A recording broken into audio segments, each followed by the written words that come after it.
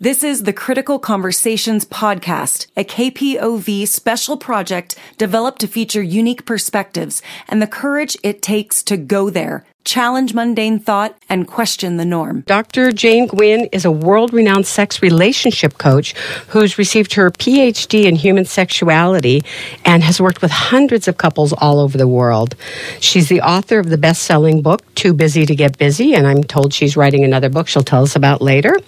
So welcome to the Friday Point, Dr. Gwynn. That's quite a resume. I am so excited and happy and honored to be here with you, Jackie. Thank you so much for inviting me to talk about this amazing topic of sex. You know, it is, and we were talking before, there's so much we could be talking about, so we know we're going to have you back on. But, you know, let's start with having you tell our listeners, what is a sex therapist or a sexologist, and why did you choose that career?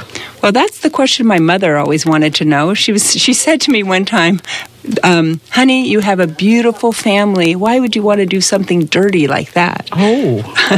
I know, and I understand that because she came from a different generation, and she felt that sex in some way was either frightening or dirty. But for me, it's just the most interesting and provocative topic that we can engage in as people. The way I found myself here is through the same kind of a journey that lots of women face. I became a mom when I was much younger, and I lost my sex drive. My husband and I kind of struggled, and as a result of that, I realized that lots of women were facing these types of concerns at perimenopausally, and I ended up getting all sorts of education and eventually my PhD in human sexuality, and it's been such an interesting career. Yeah, it sounds like it. And, we will talk about aging and sex. I think that's really important, an important topic. But, let's just first talk about what are some of the sexual blocks that couples face? Well, we are multifactorial beings, and for me, I see sex very holistically. So I created a model, actually, that helps us look at sex from through seven different lenses. The body, of course, impacts us, our environment, where we are. Is it a sexy place? Is it private or not private? Our desire, what turns us on? Our relationship, are we getting along well? Do we have power dynamics? Our openness to sex and sexuality, how have our previous experiences or emotions affected us? Then, of course, orgasm, and we want two O's, but they're not necessary. So O, and bedroom, this is spelling the word bedroom. And then finally, mindfulness. How does our mind, our thoughts, how does our showing upness and not being on our head so much, how does that allow me to be a lover for you if I'm in my head or not? So how can I show up in a way that isn't just all in my head, thinking about it, spectatoring, or wondering if I'm doing it right? So your book titled Too Busy to Get Busy kind of reminds me of my own life, because when I'm feeling like really stressed or overwhelmed or just busy in general, you don't feel the need to make time for that intimate time with your partner. So why is that? Because afterwards, when I do make time, I'm like, why don't I do this more often? So what keeps people at bay from doing that? Yeah, that's such a great question. When you think about our lives and how busy we are, one of the things I often say to clients is, how long is it typically taking for the two of you to make love or have sex? And though, sadly, the average in the U.S. is 5 to 7 minutes, which is not long enough for a woman to feel even remotely turned on. Mm-hmm. We'll talk more about how we can maintain our own sexual energy and kind of keep our battery charged during the day so we don't have to have a 45-minute, kind of warm-up before we start having sex. But for us, our lives are busy, yes, but don't we have a half an hour? Do we have 40 minutes somewhere in the day when we could allow ourselves to be naked and connected and touching each other? Because it's true that for most of us afterwards, we feel like, oh, that was the most amazing thing. Why don't we do that more often? Totally hear you about that. Yes, for sure. And I was very impressed to see that you're also a yoga instructor, because I feel like you get the same type of release after doing yoga as when you get like from having an intimate relationship or contact with someone. Right, and it does have a lot to do with what we do on our mat. So just showing up on our mat and taking child's pose or savasana might be enough that particular session, that particular time. And same thing for sex. We don't have to have full or real sex, whatever we define that to be, for it to be a beautiful experience. We might just define sex differently, and it might really be something that has to do with just exchanging energy, holding each other, making out. We kind of put ourselves into a box, and it's very heteronormative so that it's penetrative. It's always, she comes first. If it's a heterosexual couple, he comes next, which to me is a sexual equity issue, which we could talk about another time. But there's so much that we do to put expectations on the sex, and we put so much pressure on ourselves to orgasm or to make the partner orgasm or to orgasm in a certain amount of time or a certain position or way, that it takes away a lot of the spontaneity and the presence that we could experience that would make it much, much more satisfying.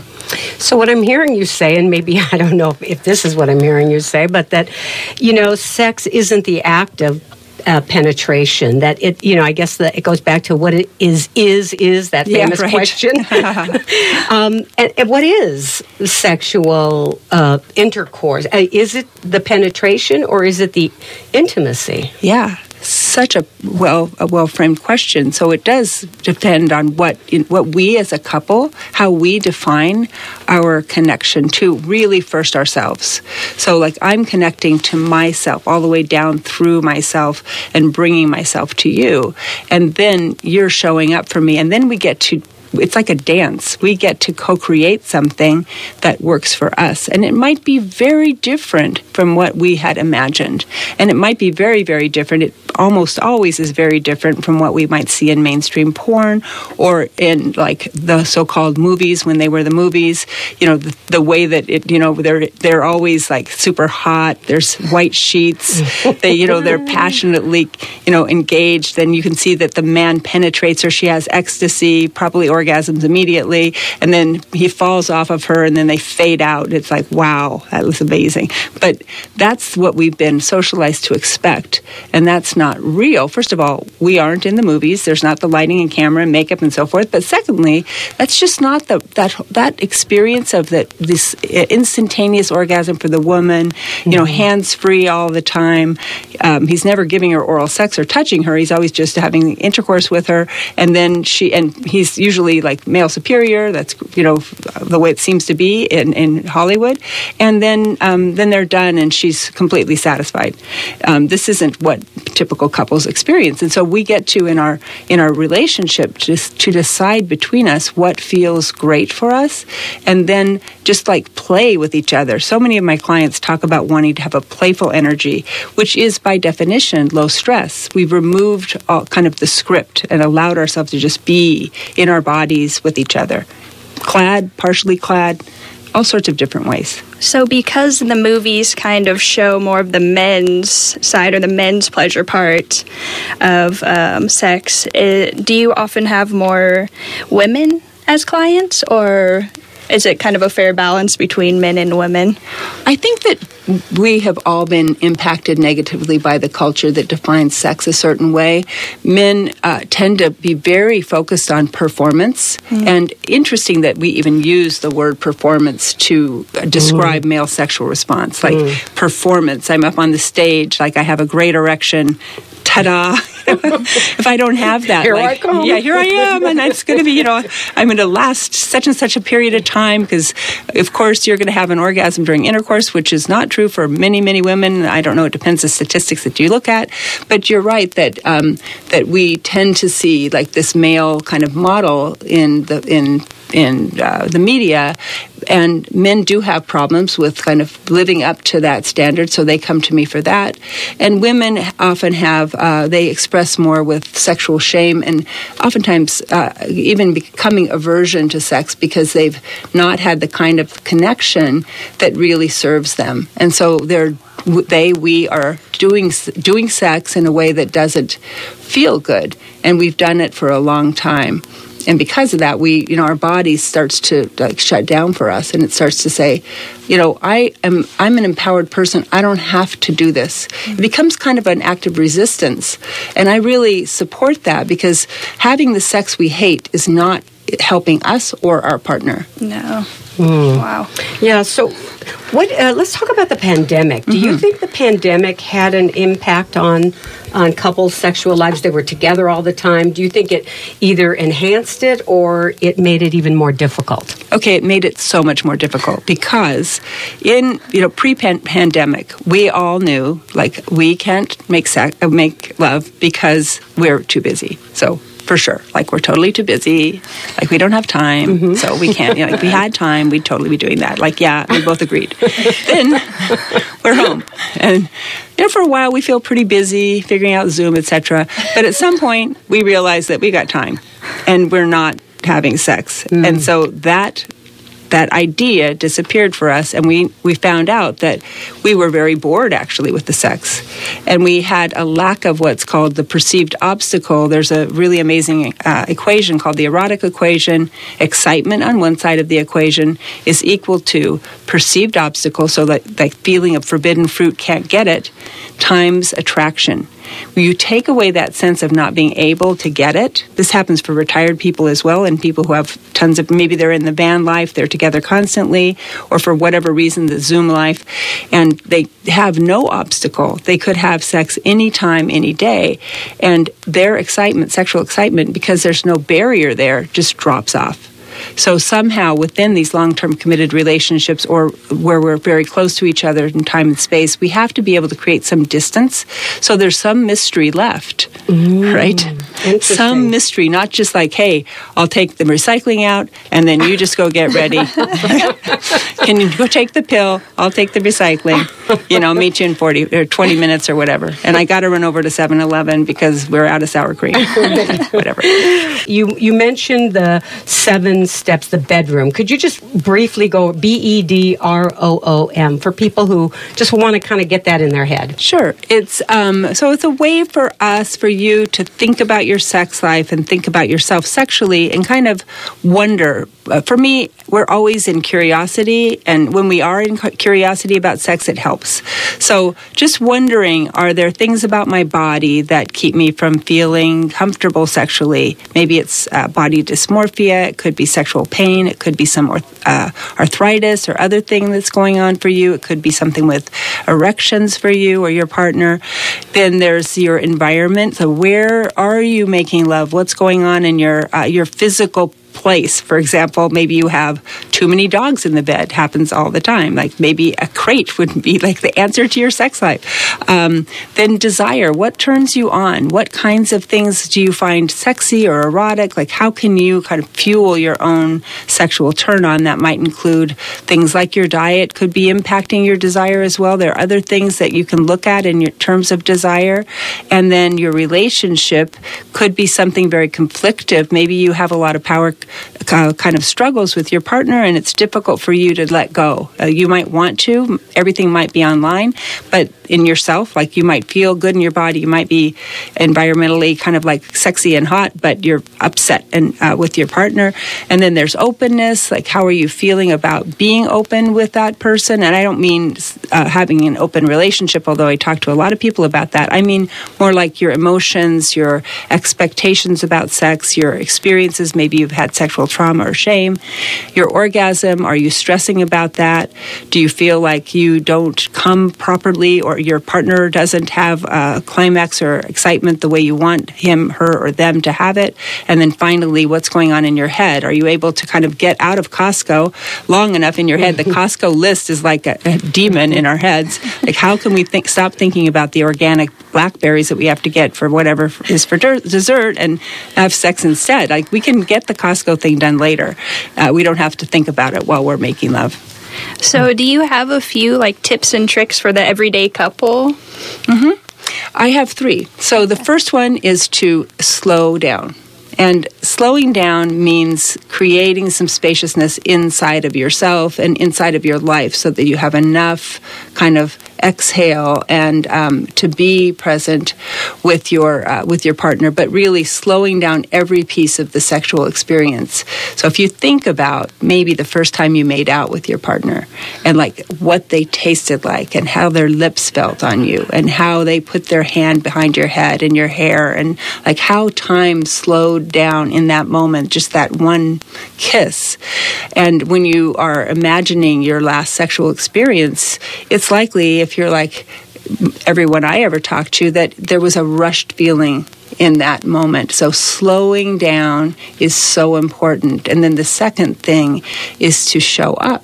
And when I say show up, I mean like be yourself as much as you can. Take off all of, I mean, we love Halloween, the costumes are great, but we wear costumes kind of into the bedroom with our partner, and it's more like putting on sex, being a sex person, doing what we think is going to be hot for them, somehow not really being authentically ourselves. So just showing up as you yourself, like literally naked, not just without clothes.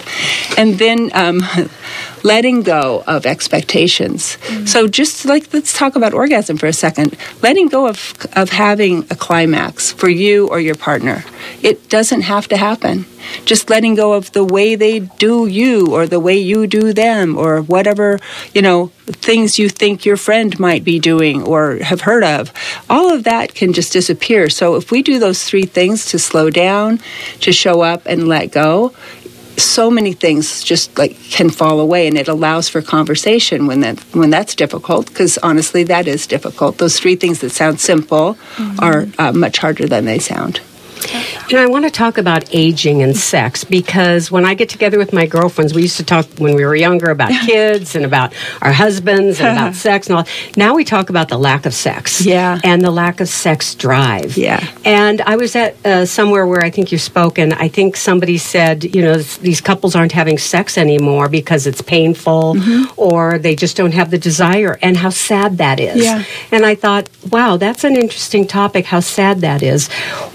Tell us what the challenges are and what we have to think about aging. I mean, if it's painful, if somebody like you said has an arthritic hip, the man can no longer be on top. Is it okay for us to just kind of see that in our rearview mirror? I love that question, Jackie. I had someone the other day in my office. They were in their later 70s, both of them, and she said, didn't God just set us up for no sex anymore? He gets soft and I get dry. Right. Like, I think it's done. Yeah. But then they also said to me, like, whenever they make love, they say to each other that I'd be happy. Because it's not true that it's over. We go through changes, yes, but it doesn't mean that we can't still keep connecting as humans and connecting even sexually as people. So there's a modification to what we're doing. And that's just like there's a modification to everything we do. Like, I don't know. I've never been a runner, but like I like walking. And I watch these beautiful runners here in Bend, and I'm like, great, good for you. But that's true for me sexually too. I don't think we need to be marathoners as sex people. We don't have to be, doing all the things that they do with their split boards when we're, in our 60s, 70s, 80s, and possibly beyond. I haven't personally worked with people in their 90s, but I have friends who've been sexual in their 90s, or people's parents who've been sexual in their 90s. So it's not like we have to have the same sexual practices that we had when we were younger. But the key question you asked was libido, the desire to connect sexually, and what do we do when we've lost like the libidinous desire, like that raw turn on, which is more something that during our younger years was easier to find it, and it may not be there anymore. Maybe what we find now is just a desire to touch and be close, and maybe we use coconut oil for lubrication or some other lubricant, and maybe he doesn't get an erection, but men are still able to have orgasm without an erection, and it's interesting we don't know that. I didn't know that. Yeah, right. Well, because we don't talk about that, but men can have orgasm with a soft penis. And, if we're having sex with another woman or a they-them person, there's never an erection involved. So we always have our hands right? We might have some arthritic conditions in our hands, but there are also different things to use. There's so many ways to be creative. Again, going back to curiosity and just the desire to be together, to exchange energy, and to allow it to be whatever it is today. And just kind of letting go of what our expectations were and letting it still be in the good enough category. Okay, so maybe turning it back to maybe my generation, I see people struggling with a lot is just the hookup culture these days and how that's maybe different from different generations, and how does that affect people in their intimate lives? Oh my goodness, it's so powerful, and I must say, and not in necessarily a good way, for a lot of women who've been in the hookup culture, they feel like they've misused themselves. Oftentimes, people do describe non-consensual sexual experiences they've had that have been difficult, but they're more often they've been in consent, but not completely. So they've said yes to something that they didn't deeply desire, or they were under the influence, and so they did it, in quotes, and it felt like it was kind of abusive to their being, to their sexual being. And now it's harder for them to continue. So it's really a reset as well. So letting go of the past and then finding what really is arousing and feels grounded and connected to you now. And that might be something really different. It might be something very slow. It might be something really tender. Well, we could go on, and I know you're going to be back with us. So in the 1 minute that we have, tell us how people can get in touch with you, what's on your website, and, just anything you feel like people should know. Sure. So I'm at howtofixmysexlife.com. Oh, easy. Yeah. And the thing to do is to go there, or you can also find me at Jane Gwynn, and you would find my website there. So it's GUYN. And when you get there, what I'd invite you to do is to take the Bedroom Blueprint quiz, which will give you a sense of where you might be getting kind of stuck in one of these 7 different areas. You can also find me and do a virtual coffee with me. I'd love to talk with you about yourself, your sex life, whatever's happening. Just get in my calendar and we'll have a chat, and I'll probably be drinking coffee. You don't have to be drinking coffee. Well, thank you so much, Dr. Jane Gwynn, for being on The Point this morning and really sharing some important information with our listeners. It was a pleasure and an honor. You've been listening to a KPOV Critical Conversation. To hear more engaging interviews on important topics, please visit kpov.org/criticalconversations.